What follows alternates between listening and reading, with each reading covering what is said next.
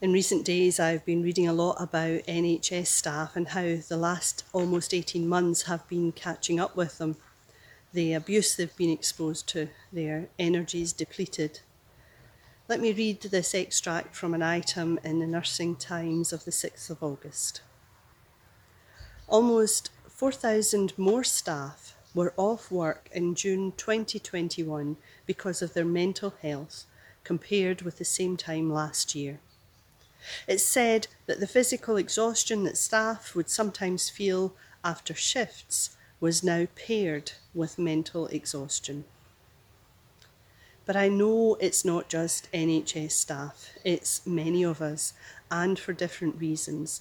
And if it's not us personally at this moment in time, then I'm pretty sure that many of us will have experienced at some point in our lives that low feeling.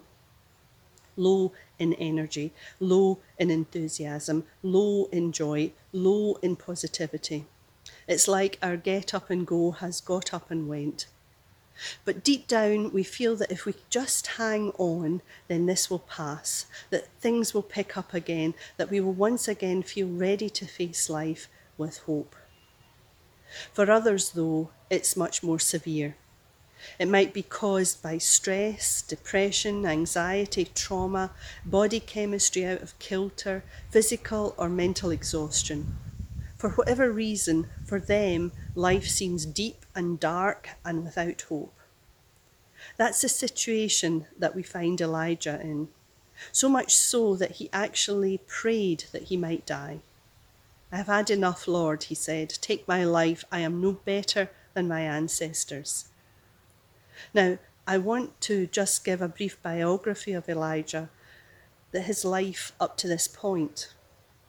This great prophet bursts onto the pages of biblical history out of nowhere with a message from God to the people of Israel at a time when they had largely rejected God and were following a multitude of other gods that collectively were known as the Baals. Elijah entered the court of King Ahab of Israel and his Phoenician wife, Queen Jezebel, who had insisted that her religion and the worship of the Baals should be the national religion of Israel. And to ensure that happened, she put to death as many of the prophets of the God of Israel that she could find. And into this potentially life-threatening situation, Elijah presented himself with this message from God.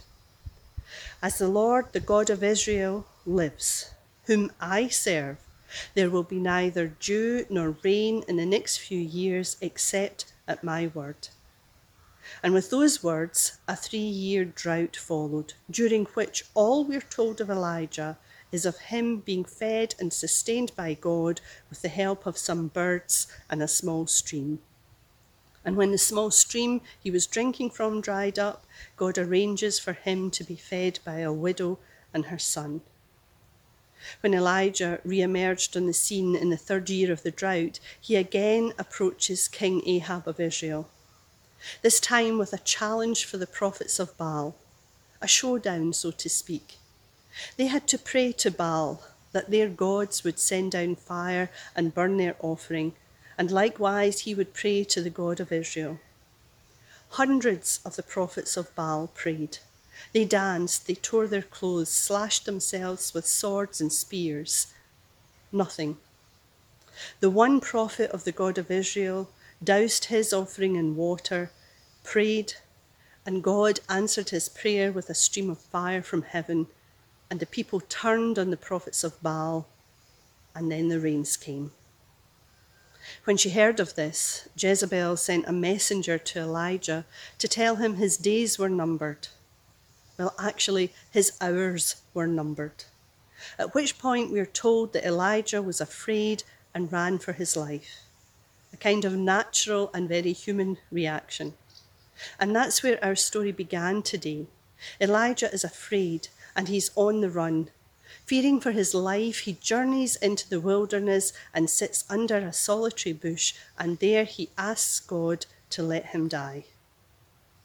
Just days before, on Mount Carmel, we read of a man who had been strong, articulate, healthy, witnessing a decisive victory over the prophets of Baal, And now we find Elijah in the wilderness, sitting under a tree, tired and depressed, despairing and ready to throw in the towel. Exhausted, he falls asleep. But a messenger of God touches him and wakes him, saying, "Get up and eat." Elijah sees food and water prepared for him. He eats, drinks, and sleeps again. The scene is repeated, with the messenger telling Elijah, "Get up and eat, otherwise the journey will be too much for you." And sometimes, for some, the journey does feel as if it will be too much. As I read through our readings for today, a few things struck me, and I'd like to just touch on them now. Firstly, I noticed that there were a number of things that brought Elijah to this point. There was fear. There was a sense of failure. Elijah held a negative opinion about himself. "I'm no better than my ancestors." He was exhausted. Then he lay down under the bush and fell asleep. He had a sense of loneliness, isolation. Elijah said, "I am the only one left, and now they are out to get me." He sees no future. Afraid, alone, exhausted, stressed out, and hopeless. No wonder he felt overwhelmed. But Elijah's despair and stress are not the end of the story. As we look closer at the story, we see that in amongst the negatives that weigh so heavily on Elijah, there are some positive things that happen. First of all, and I think this is important, there's no rebuke from God about how Elijah is feeling and reacting. There's no pull yourself together, no sense of disappointment. Rather, there is care and compassion, practical things that address his health and well-being. There is help from a messenger of God who provides food and water, and there is rest, the basics of human needs provided. It might be that sometimes we are called to be that messenger, coming alongside someone who is struggling. And while we might not know what to say and do, we can make sure that they receive the basic human needs. For Elijah, there is also a recognition that things are too much for him, and an encouragement that he needs to make sure these basics continue to give him strength for the journey. And that's the thing that happens next. Elijah stood back from everything, walked into the wilderness, and then found himself a safe place, a quiet place, a cave away from everything and everyone. That's how it needs to be sometimes. You just need to step back from things. Jesus understood this truth. When things got too hectic or stressful, Jesus took himself away from everything and everyone. This was something he did regularly. And sometimes I wonder if we try too hard to just keep going, much to the detriment of our health and well-being.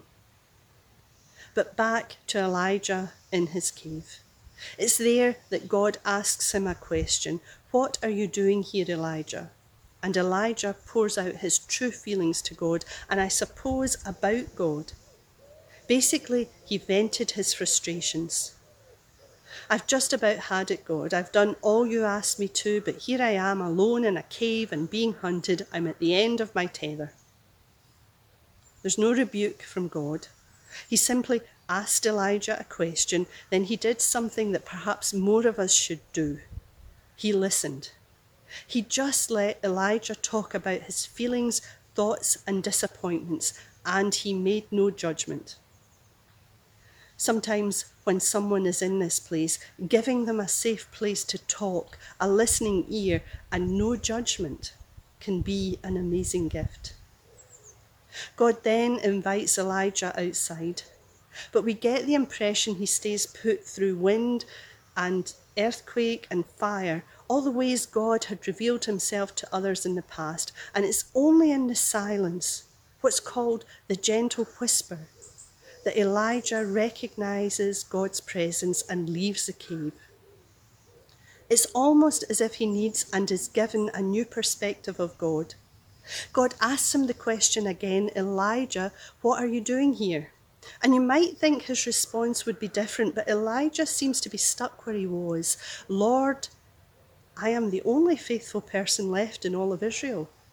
All the other people have compromised their faith. Nobody else has been as good as me in serving you. I am the only faithful believer left in the entire country.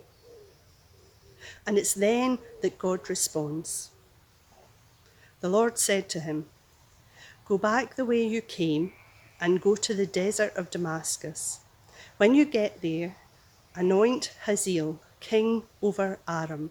Also anoint Jehu, son of Nimshi, over Israel, and anoint Elisha, son of Shaphat, to succeed you as prophet." God then goes on to tell him that there are several thousand in Israel, all of whom were faithful to God, who did not bow down to Baal. It seems that God now gives Elijah not only a new focus, but also a helper, someone to come alongside him, and an assurance that he's not alone, that there are several thousand others who have been faithful. And Elijah finds he has renewed strength for the journey. I think many can probably relate to the story of Elijah, sitting in the wilderness, stressed out and burned out, ready to throw in the towel. And we can find hope in his story and his recovery. But I think it's important that I say something else here. There are times when we need help, and that help has to come from the professionally trained, and we shouldn't be afraid to seek out that help. But for some of us who are running on empty, as we look closer at Elijah's story, we see perhaps that God's answers to his problems, which were to sleep and eat, step back from the situation, talk honestly about his feelings, let the noise and clamour fall away, because it's only then that he can hear what God has to say, that he's not alone, that he doesn't have to face things alone, that God is not done with him, that his life and contribution has value. Well, that just might help us too.